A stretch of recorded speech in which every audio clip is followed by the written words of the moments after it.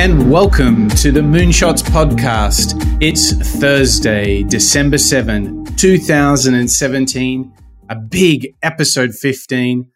I'm your co-host, Mike Parsons, and as usual, I'm joined by the man with a plan, fresh from Amsterdam, Mr. Chad Owen. Good morning, Mike. How are you? I'm wonderful. How's life in Brooklyn?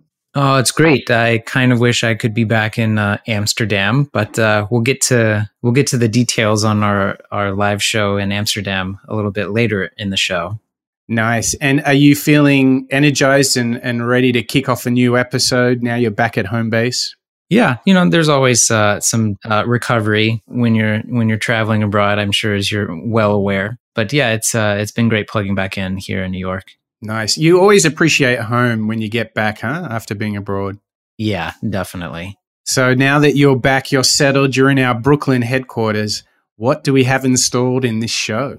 Well, we decided to take a little bit of a jog into the world of tech in Silicon Valley investment. And today we're going to be learning from Chris Sacca of Lowercase Capital.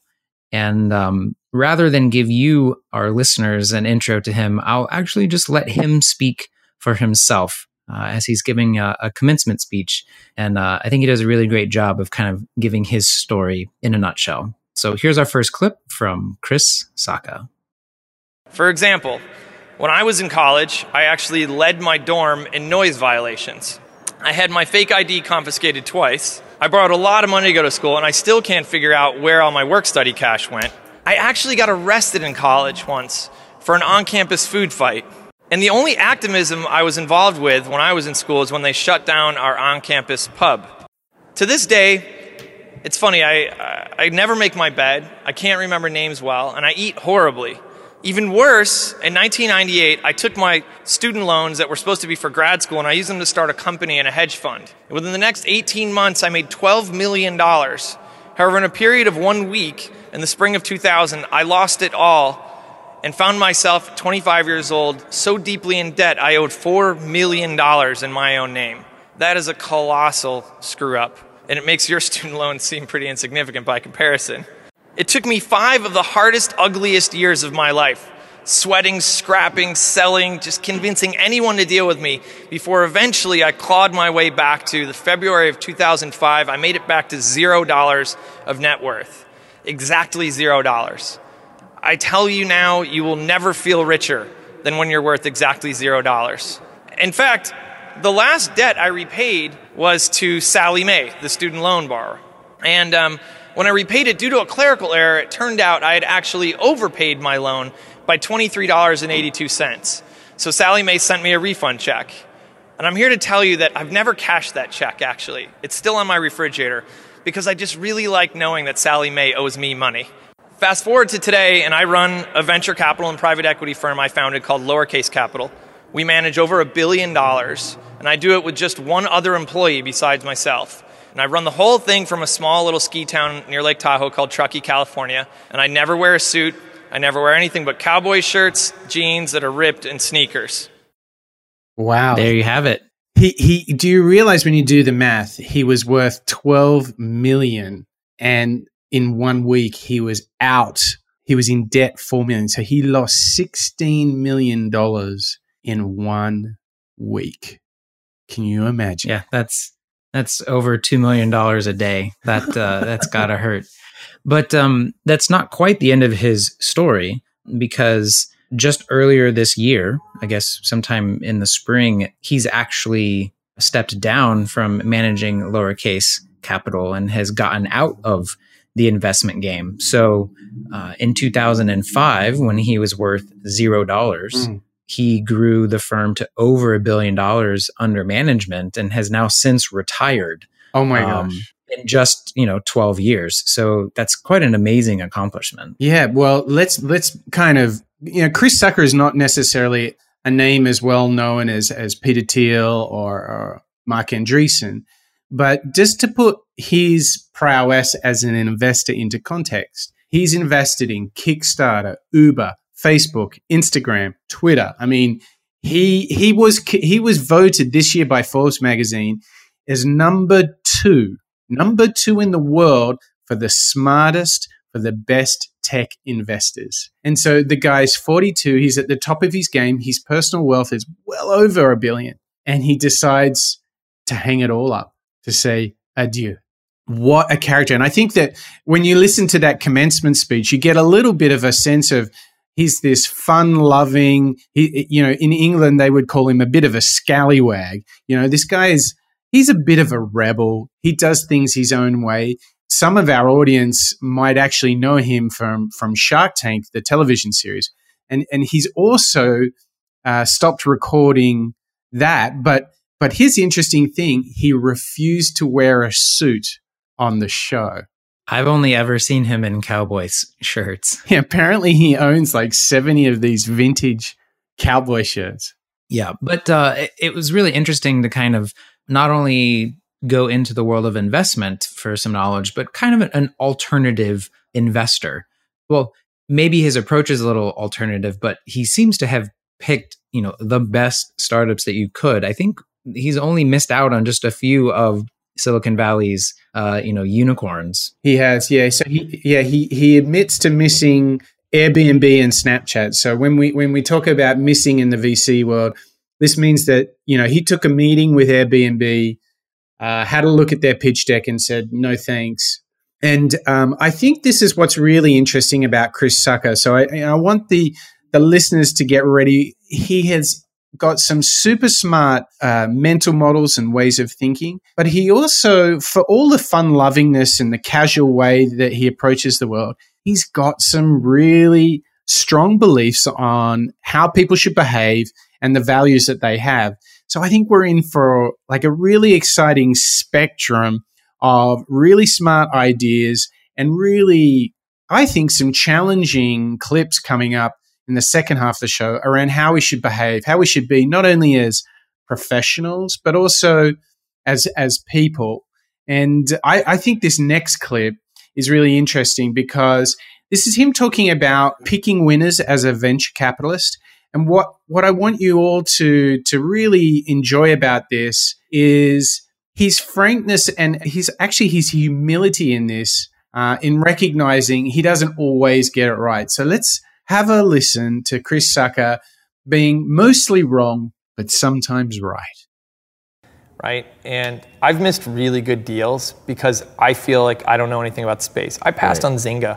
I'm going to start naming some of these and they're going to amount to the billions of dollars, right? So I passed on Zynga because I'm like, I don't really know gaming. I don't know the partnerships in Asia. I don't know, and Pincus talked to me about maybe an opportunity to join the team there. And I'm like, dude, I don't know the space. I don't think I can be that helpful. It would have been, in retrospect, cool to put in dumb money or whatever, but I just didn't know how that thing worked. I passed on Gilt Group.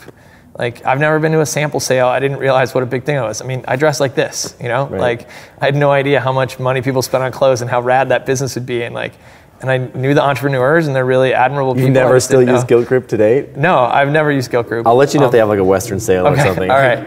I passed on Airbnb. I was just like, who sleeps on people's couches, et cetera. These are all multi-billion-dollar businesses now that I didn't think I'd either use or that I could be that helpful with. Like in the case of Gilt, what am I going to do for the Gilt Group founding team, right? They're already excellent entrepreneurs. And I'm like, am I going to hook them up with awesome designers? Am I going to bring a bunch of people to their site? I don't know. And so the first filter for me is this something I feel like I could be helpful with? Mm-hmm. From there, I don't know if I've built a really great system for figuring this stuff out. As a VC, I'm wrong most of the time. And so whenever any VC tells you about the rules, et cetera, it's really funny because we're wrong all the time, right? In my portfolio, you should expect me to be wrong most of the time. When I'm right, I'm really, really right? That's what you should expect from a VC. Yeah, that's how you're going to get returns. Yeah, is that sometimes I just nail it, and hopefully those will outpace all the things where I was like, for whatever reason, it just didn't pan out. What's most interesting to me, in a way, is kind of how casual he is and why or how he passed on Airbnb and other really successful companies. But I think underneath that is this commitment to really only putting his money into things that he understands, because he knows that that's the only way he's going to be able to make the really successful investments. Yeah, exactly. He's almost like Warren Buffett on this one. Buffett often will talk about he only invests in companies that he understands, which is why he famously has never invested Amazon, because he just doesn't understand the business. So it's a fascinating approach. And what I love is in this world of the superhero investor, tech entrepreneur, he can just sit there and go, you know what, guys, I missed a bunch. And to have missed Airbnb, I can see how, with retrospect, you could miss it. But when you look at that business now and how great it is, oh my gosh, I mean, you'd be kicking yourself. But I like the fact that he can still go back to the thing is, I invest in things that I know and people that I can help. And this is actually a big theme of his. Like he was just saying, like, what can I do for the founders of Guilt? They're great. I don't know fashion, not for me. And I really like this idea of focusing on what you can do, not only in terms of investment, but I think this is on how we spend our time and who we work with. I think a big learning for me is, focus on working with people that you can truly help. I really like that. Mm. Yeah, I don't have billions of dollars to to play around with, and so that's exactly what I took away from it too. Is the clients and the people and customers that I'm working with should really only be the ones that I can help the most. Like, people shouldn't pay me if I'm not going to help them in a big way, and that's really that kind of customer centric. I think this is his own way of talking about like being customer centric in a way. Yeah, this is very much because in the end, you're absolutely right. His customers are the people that invest in his fund, and his other set of customers are those that he invests in because he wants to serve them. He wants to get what we call follow-on rounds where he can reinvest when they're doing well. So to me, I think it's very important. Focus on where you can help. And he's got some other very good approaches. What we both really liked about this next clip is the fact that he has this whole philosophy of don't be on defense at work, don't be on defense in life. Be on offense, be in control, be the master of your own destiny. And now we've got a clip coming up, and he's talking about a scenario when one of his portfolio investment companies has received interest from a third party to purchase the company. So it's an acquisition situation.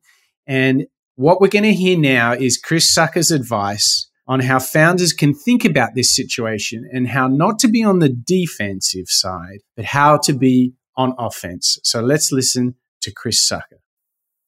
When one of my portfolio companies gets inbound acquisition interest, my number one rule is like, stop, don't respond, don't do anything. Because if you do, you're just playing defense, right? Like, so much of life comes down to offense and defense. If somebody offers you money for your company and you immediately respond, you have just let them set the table completely. Like, they have laid out everything and you're just working with what's given. So I tell my entrepreneurs, like, walk away, let's spend a weekend as a team and individually, like, thinking about what do we really want? Like, what matters to us? Money is a nice thing, right? And it's usually on everybody's list. And so we'll put money on there. But like, is it how much money? Is it how much potential for more money later? Is it money now versus is it the potential to make money, but it might be risky, that kind of stuff. So we put that there. And we're like, what else? Do you want to be able to continue to work on this product? Does that matter? Or what if they just shut it all down and you get to work on something else? Does who your boss is matter? Does where you work matter? Like, where you have to move to? Like, all this shit. And we put it all on a list and we rank order it. And then with that list, I actually don't go back into the room as the negotiator. I send like the founding team themselves back in, because I think nothing is more convincing than an engineer who has already calculated the exact range of acceptable outcomes. Counterintuitive, huh? Yeah, I just, boy, it's such good advice. Chad, both you and I have worked with founders, some of whom have actually had these offers. Some have accepted, some have declined.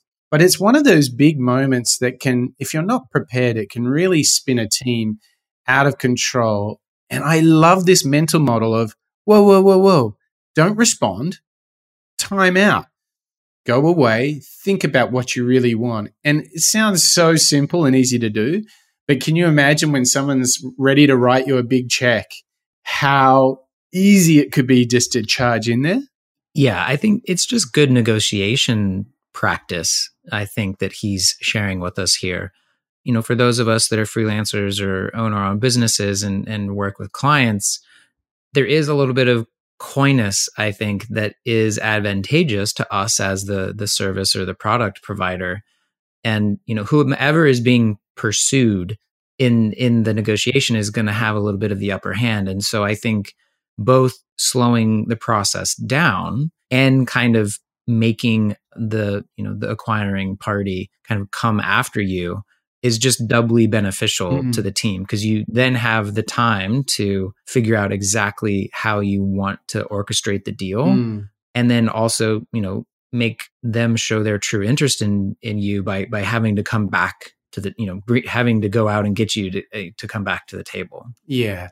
And I think that the life lesson here is control the things that are within your domain and don't worry about the things that are outside of you and that you can't control. But I love this. It's so often, isn't it, Chad, that it's these mental models that successful innovators and entrepreneurs have that they just add up to such a competitive advantage. I mean, in very much in this way, he reminds me of Musk and Bezos. He has a very strong view of the world and he's very clear in it. And if something doesn't fit into that, he doesn't judge it. He just declines to participate in it.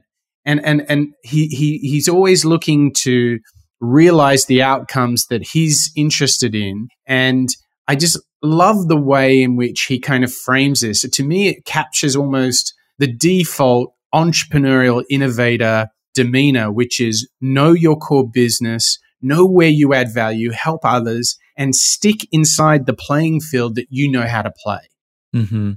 He's really got that down. I think there's a lot for us to take from that. And you'll remember that in the live Amsterdam show we did, Chad, do you remember that Martin from Go Fast Forward was talking about how distraction and lack of focus is such a big issue for entrepreneurs?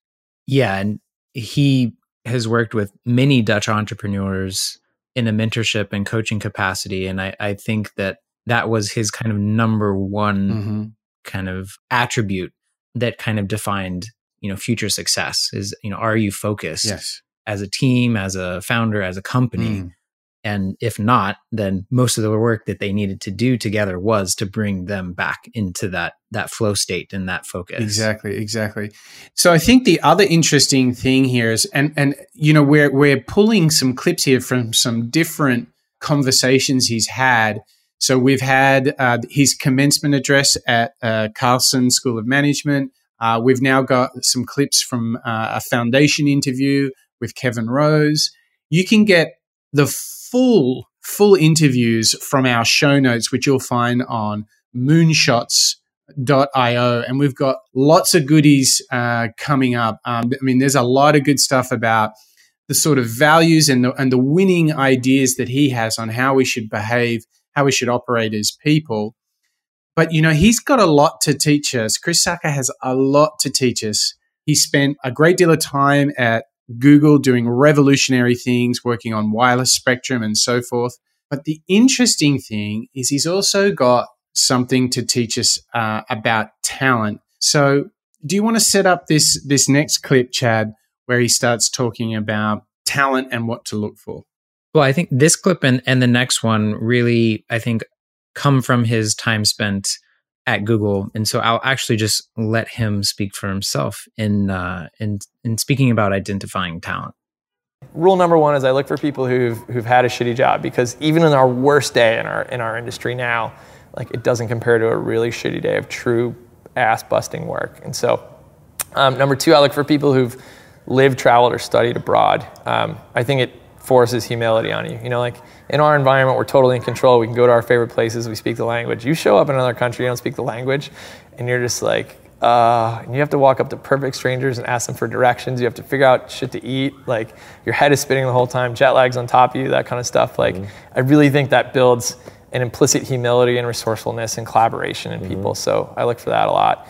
I look for people who play sports, and whether it's team sports or individual sports, I don't care about, but I do care that they have some balance in their life and they have some source of endorphins that keep them kind of like healthy, and that they have some boundaries when they know to kind of turn off the switch and go outside a little bit. Throw the ball around a little bit. Yeah. I just think, honestly, it just makes for more well-rounded people, and I think ideas come from those kind of people. Like the really true self-destructive Mountain Dew type guzzlers and stuff like that, whose bodies fall apart, et cetera, they're not actually driving the creativity in this valley. They're not conceiving of the new ideas. They're not coming up with cool shit. It's the people who have these broader life experiences, who have balanced relationships, who come up with the cool shit. And so, college degree, no college degree, does that matter to you?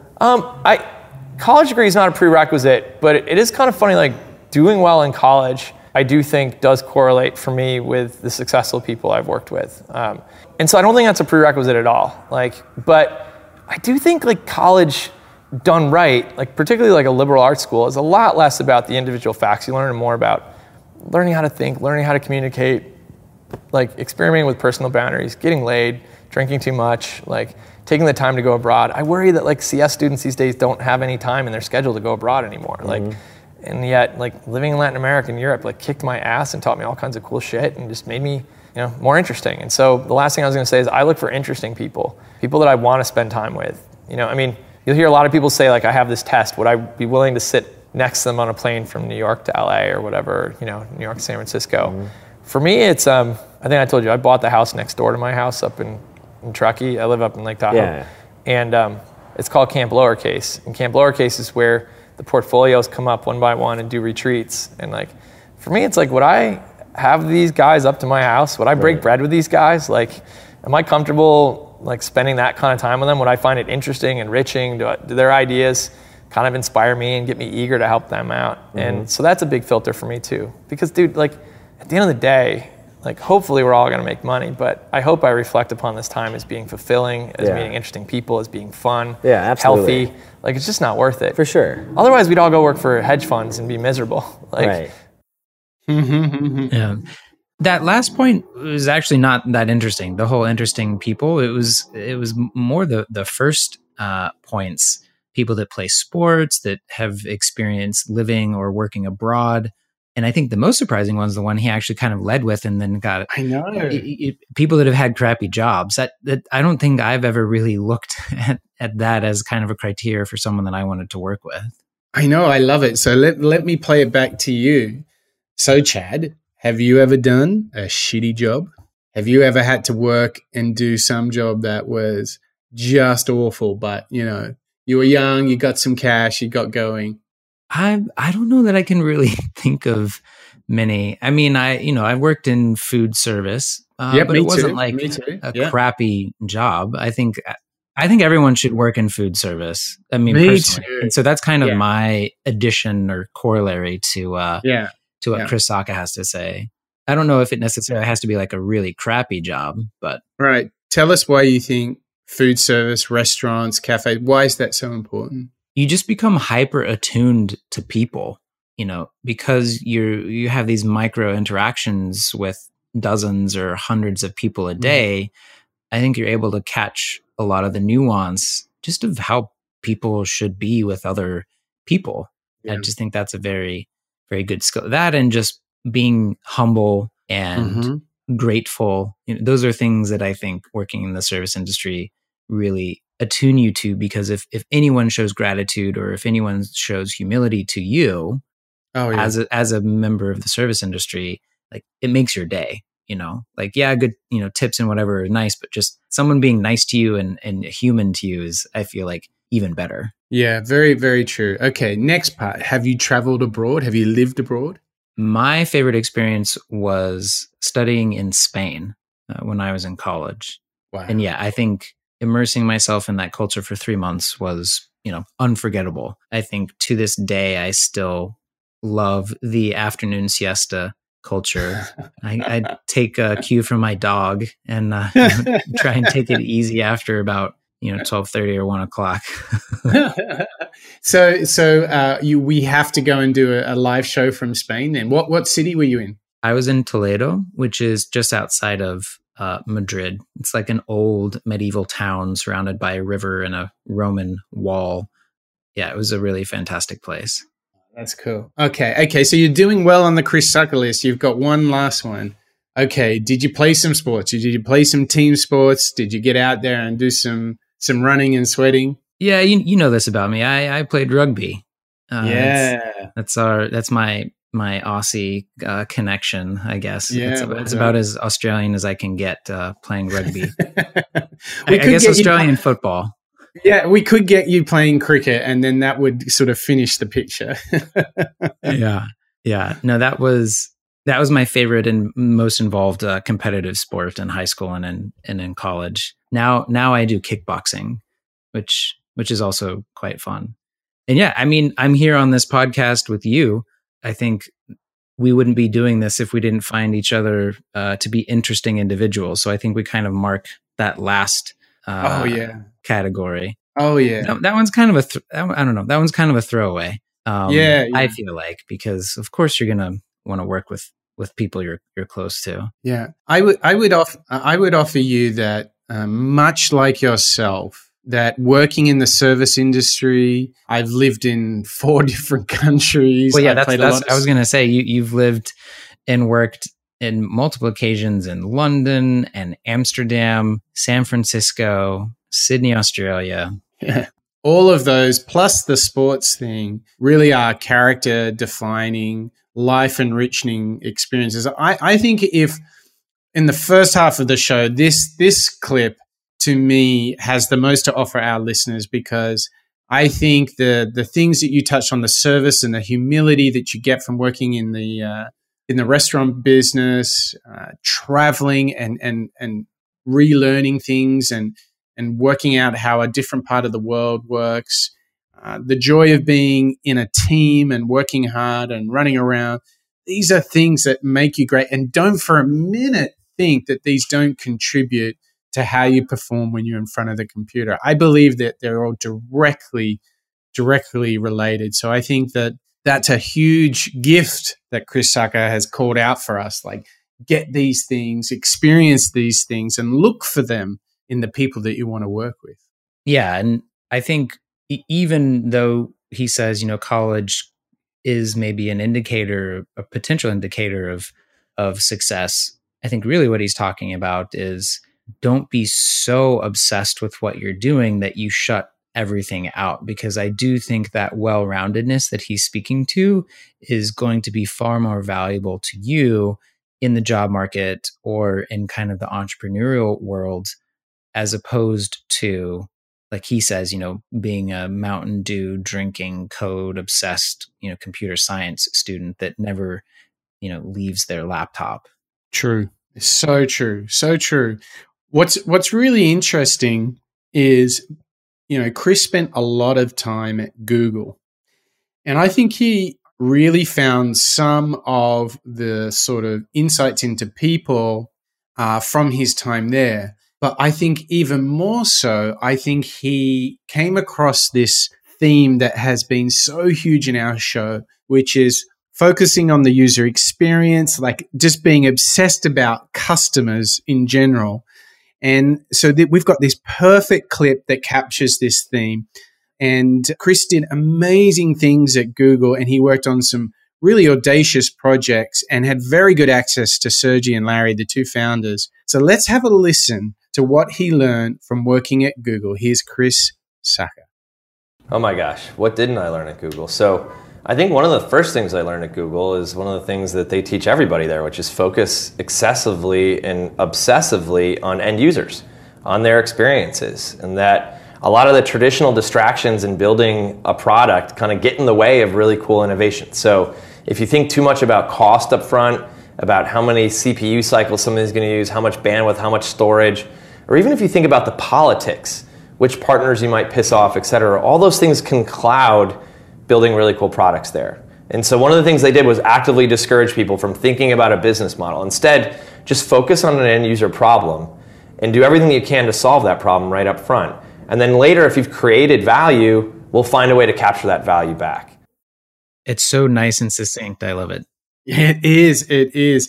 And what what's so interesting is he calls out one of the biggest problems that a lot of product design innovation people face, which is, yes, you need to think about the business model and the team you need to hire and how you're going to market the product. But first and foremost, what is essential is obsessing about the pains of your customer, the gains that they're looking for, and make sure to validate that you're actually meeting those needs, because everything else, the people, the profit, the promotion, none of it counts if you don't have a validated product. And I continually discover products that I use or entrepreneurs that I meet who have not worked hard enough on product. Yeah, I think it's the difficulty, I think, of especially founders that are product people. You have the split brain of business owner, entrepreneur, and product designer or developer. And the business owner is always like, how am I going to make money? How am I going to stay alive? How I'm going to keep this business going, which can cloud the product and service development and design. And I think you do have to split those functions, either, in your own brain, go to two different places, operate in two different ways. If you're, a single founder or you have to work in that way.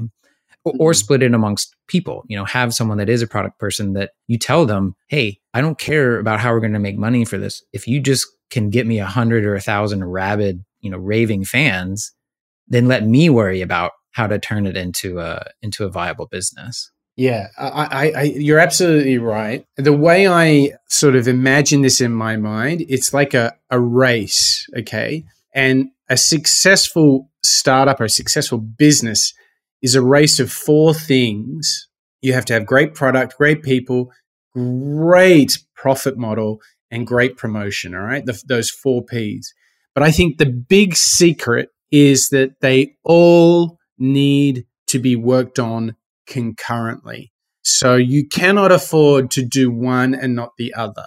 You cannot afford to defer for too long your profit model because you're so obsessed about the product. You just can't afford to do it. And so the greatest challenge of entrepreneurship and innovation is the capacity to think about, to work on and develop all of those 4 simultaneously. Because I know for sure that a product that has the story being built as you build the product, the way you're going to promote it is built into the product, will be so incredibly successful. People who are designing products that solve problems, but also create massive economic opportunity for a business, these are the ones that win. So I think on its finest tip, the greatest challenge of entrepreneurialism and innovation is doing all 4 at the same time. Yeah, I don't want our listeners to miss what you're touching on, Mike, because I think you're absolutely right in this idea of running experiments and design in parallel, moving from kind of a waterfall sequential sequence to a concurrent and in parallel sequence. I think you're absolutely right, because that's how you achieve the speed, that gets you to market faster, that gets you in front of more customers quicker, et cetera. Totally. And I love the fact that, it's so complex. It's like a dark art, but to me, that's actually what makes it such a compelling area to focus. Well, I love reading, thinking, talking about innovation, entrepreneurship, because it is just so incredibly hard. It's multidimensional. And, I just think of it as a playground to do your best, to try and realize your potential, to try and just be the best person that you can see. And what's really fun is when things that you do that you become your passion that you can do with friends. And, that's what was so fun about our time in Amsterdam. So before we talk and reflect on Amsterdam, let's just recap. I think we've had some pretty cool thinking from Chris Sacca so far. He sticks to the things he knows. He focuses on working with founders he can help. Didn't you think it was neat, this idea of just being in offense in the acquisition process, Chad. I thought that was really neat. Yeah, and the context about looking for people interested in sports, I can understand kind of how his brain operates now with that kind of sports metaphor. But I think it's very useful. Yeah, it totally is. And I think the other thing that becomes really exciting is for the second half of the show, we've got a ton of really interesting, more behavioral beliefs, values, advice, ideas from Chris Sacca. So we've got tons coming up. And don't forget, for all the listeners out there, you can go to moonshots.io. You can sign up for our newsletter. You can catch up on all the old shows. You can check out our live broadcast from Amsterdam even. And I think it's a great moment for us to pause and reflect on Amsterdam. So Chad, 2 weeks ago, we arrived in a chilly, a little bit gray, sometimes wet Amsterdam. What are the things? It was wet the entire time we were there. Okay, always being nice. But how did you enjoy your Amsterdam experience? Oh, I loved it. I think I was a little curious when you were speaking to me about how much kind of a hotbed of good entrepreneurs and companies Amsterdam is, because it's not really the first place that I would necessarily think of in Europe. But after having spent some time there and meeting the Dutch people and speaking and asking questions of our Dutch entrepreneurs that we had on the show, it's definitely one of my favorite places in Europe. Definitely, like, both as a tourist, but also just, as a business person and entrepreneur. Mm. And what I thought was really interesting is I think in the show and all the people that we met there, we got a real sense of some distinct Dutch characteristics that made Dutch entrepreneurs and innovators quite unique, I thought.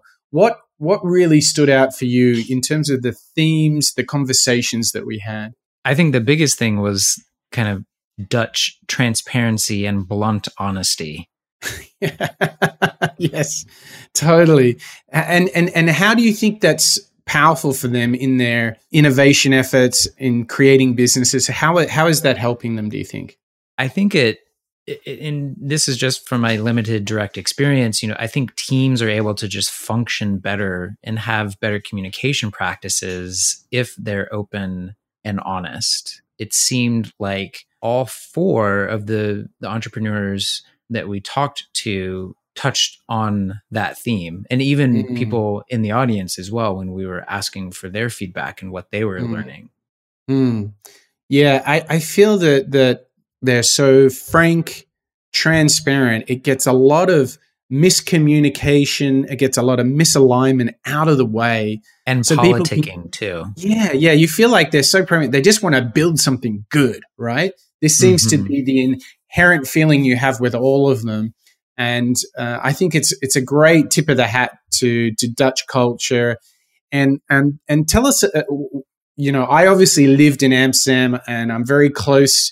I have a lot of friends there. I got married there. My son was born there. So it's really my home away from home.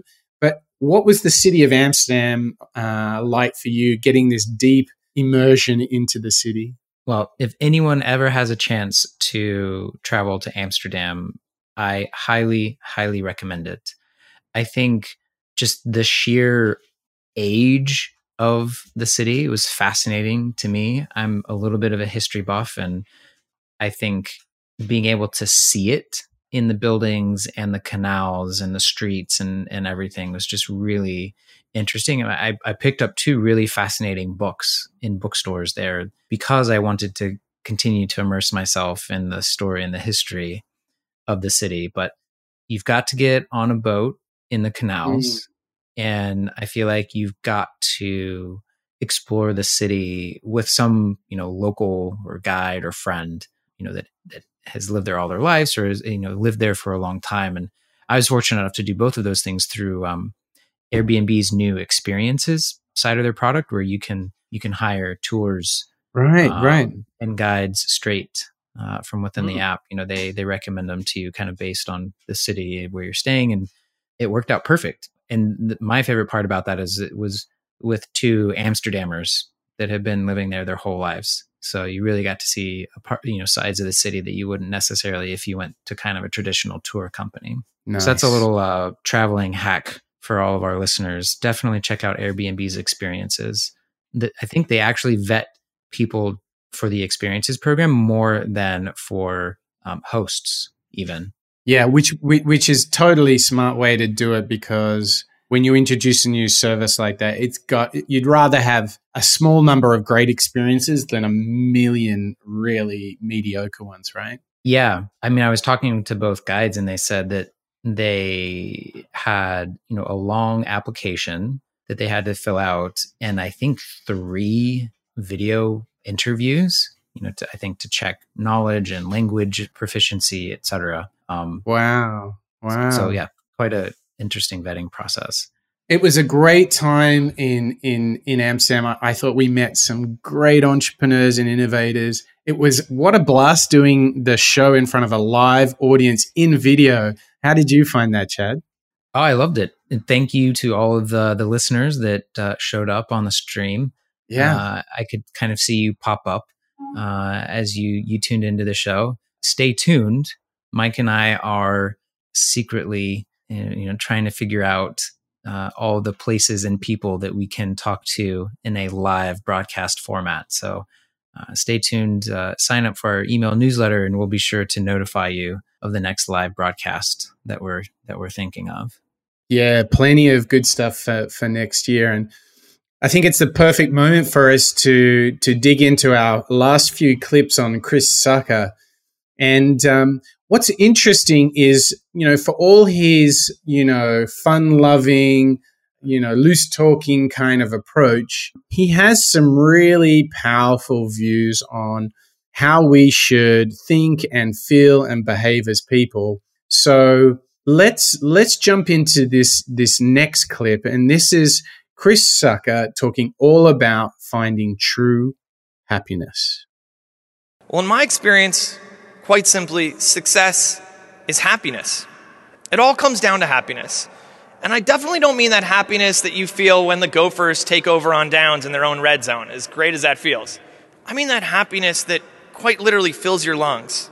The kind of happiness that makes a noise. It announces its arrival with a deep inhale and a deep exhale. That happiness. You know that happiness, right? That happiness is success, because it turns out happy people get jobs. Happy people create. Happy people win. Happy people fall in love and raise families. They lead and change the world. Happy people get what they want, because often happy people are the ones who realize they don't actually need much more than they already have, and they appreciate what they've got. Happy people are contagious. And every one of us here has the chance to be truly happy.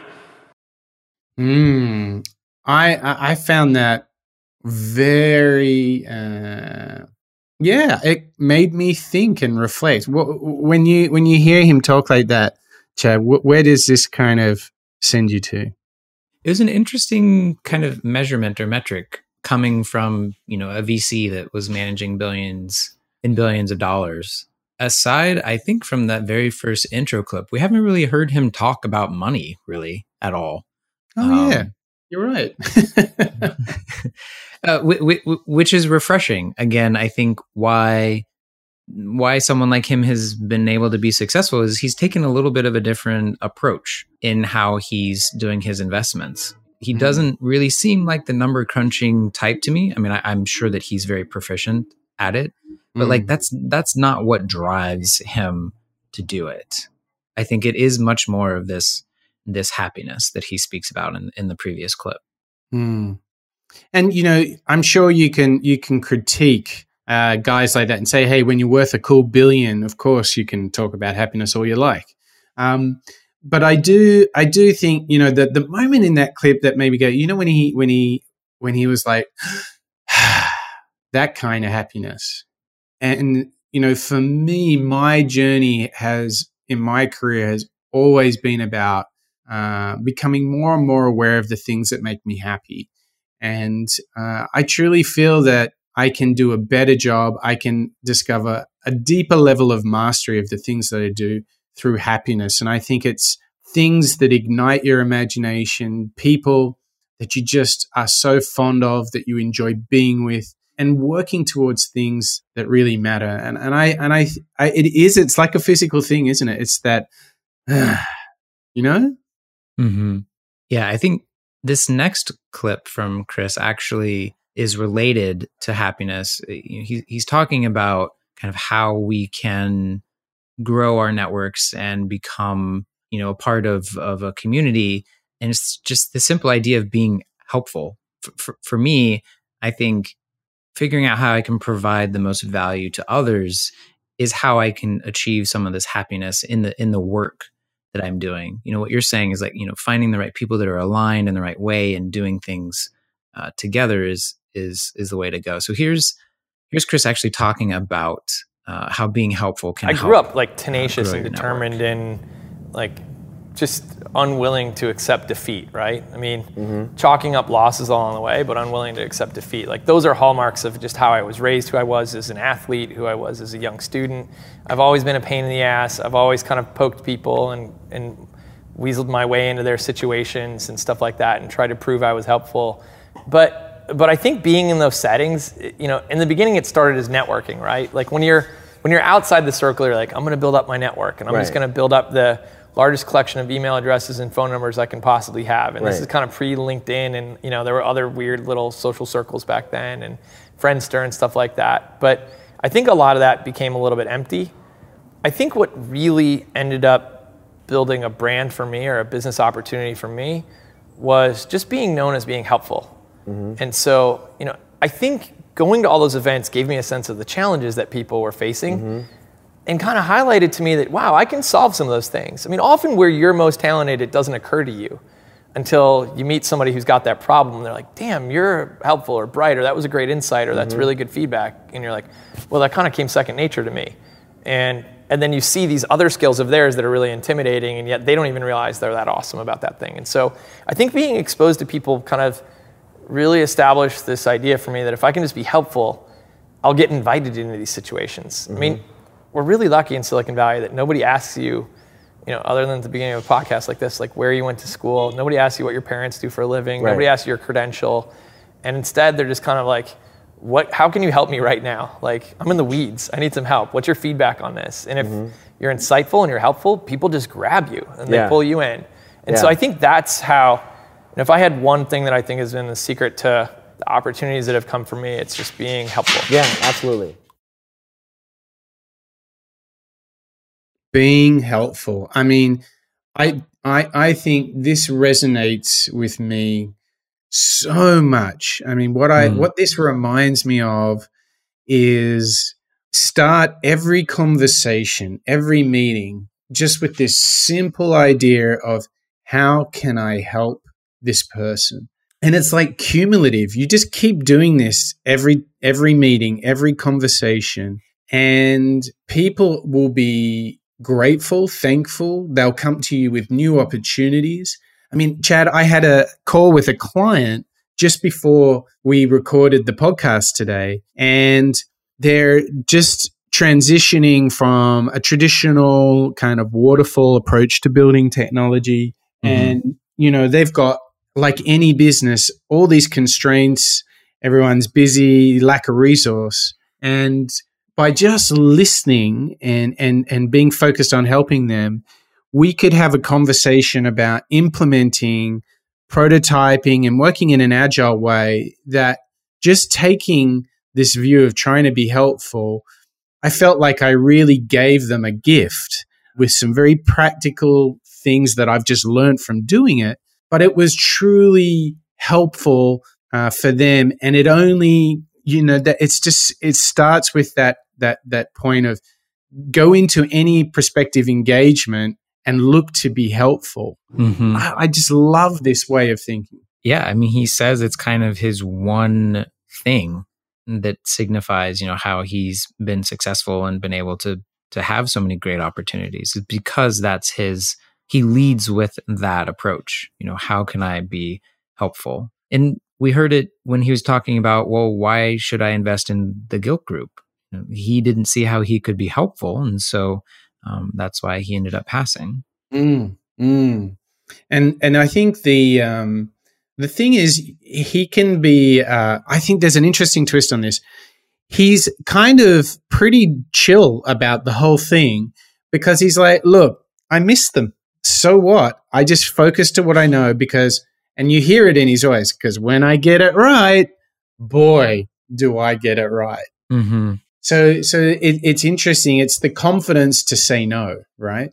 Yeah. And I think that most VCs probably have this in their DNA to a degree. You know, I think most VCs do want to get involved with companies where they can bring value, but I think he's even taking it, you know, as kind of a personal mission to also just approach everyone with this "how can I help" mindset.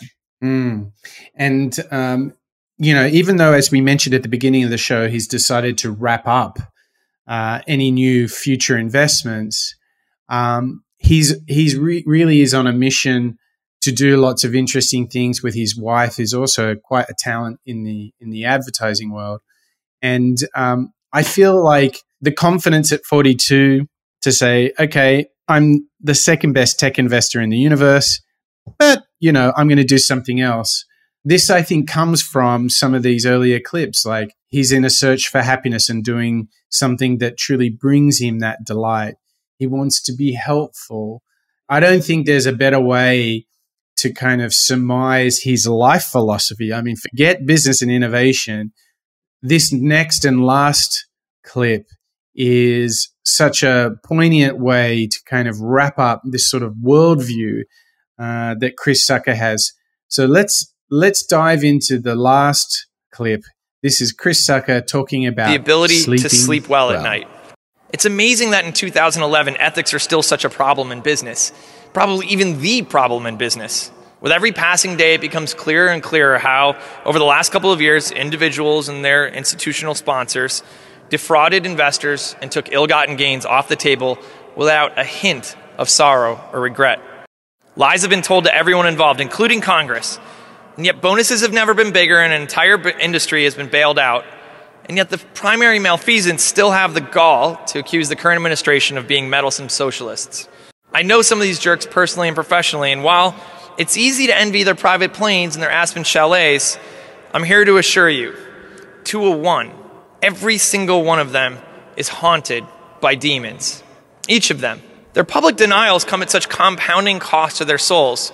In fact, every time they open their mouths, you can almost hear the batteries of their integrity draining. They're unhappy at home because their family and friends can smell the stink of dishonesty on their skin and in their clothes. Their relationships suffer, their kids grow distant. I'm here to tell you there is no price worth trading off for sleeping well at night. Worrying to cover up lies is the loneliest cancer in the world. And it's lonely because you can never tell anyone about it, even as it's metastasizing and eating you up inside. Don't cut corners. Don't BS. Don't lie. Be proud of yourself and stand for something. Money will come, trust me. But no amount of money in the world will help you sleep well at night if you haven't been legit. Be legit. Don't cut corners. Yeah. Don't cut corners and don't lie. I don't know if I should be like applauding him for bringing that up or being like, I don't know, appalled that the industry is so bad and kind of where he sees things is so bad that he's like telling people not to do those things. Yeah. So the context there is he's at 2011. So you're only a few years after Lehman Brothers. And I think he's calling out financial services industry as a whole here and the largesse that they enjoyed and the lack of accountability. And so I think he's pretty squarely aimed at Wall Street here. And I think, but he doesn't hold it exclusively for them. I think he is going beyond that. I think, you know, the thing, this idea of just sleeping well really works for me because when you've done the wrong thing, no matter how small or how big, somehow you know it and you carry it with you and you sort of, it bugs you. And I love that insight about, you know, it's this metastasizing cancer that you can't tell anyone about. That's so powerful. Like, it's true. Like, if you've been being an idiot and not treating people right, you got to live with it. You have to live with it on your own. I mean, if you worked hard, did your best, and things didn't work out, at least you can just share it and be upfront. But it's a pretty powerful picture that he paints. And we got to remember, he's giving advice to college grads here. He's like, guys, do the right thing. It's hyper relevant now too. I feel like with what's going on with all of these allegations of sexism and sexual harassment and even sexual assault. Oh my gosh! Now, yeah, I mean, especially all of you fellas that are listening, yeah, just like do the right thing. I definitely take that to heart in what he's saying. Totally, and I think what's powerful now is if you go into the lives of all these perpetrators who have mistreated women and just been awful, I think all of them would be filled now that everybody knows how they truly behave. Now it's out in the light, just how full of sorrow and regret they will feel for their actions. And whilst none of that is ever going to heal the wounds that they inflicted, it's just do the right thing, because doing the wrong thing, it catches up with you and it's bad. It comes back with interest.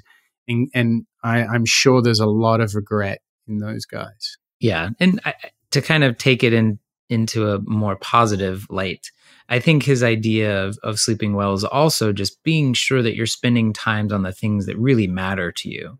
So totally. Taking all of the clips that we've heard up until this point about striving towards happiness and working with the people that you want to invite into your home. And all of those things, I think, really just speak to sleeping well at the end of the night. I feel like that's a pretty good indicator of how well your life is going is, how fast and how well you sleep. Yeah, it's so true. I feel like I'm just striving to make my life as full and rich as possible. And I'm always a little bit trying to catch up on the sleep, if you know what I mean. Doing the podcast with you, leading all the innovation work at Qualitance, advising Finn.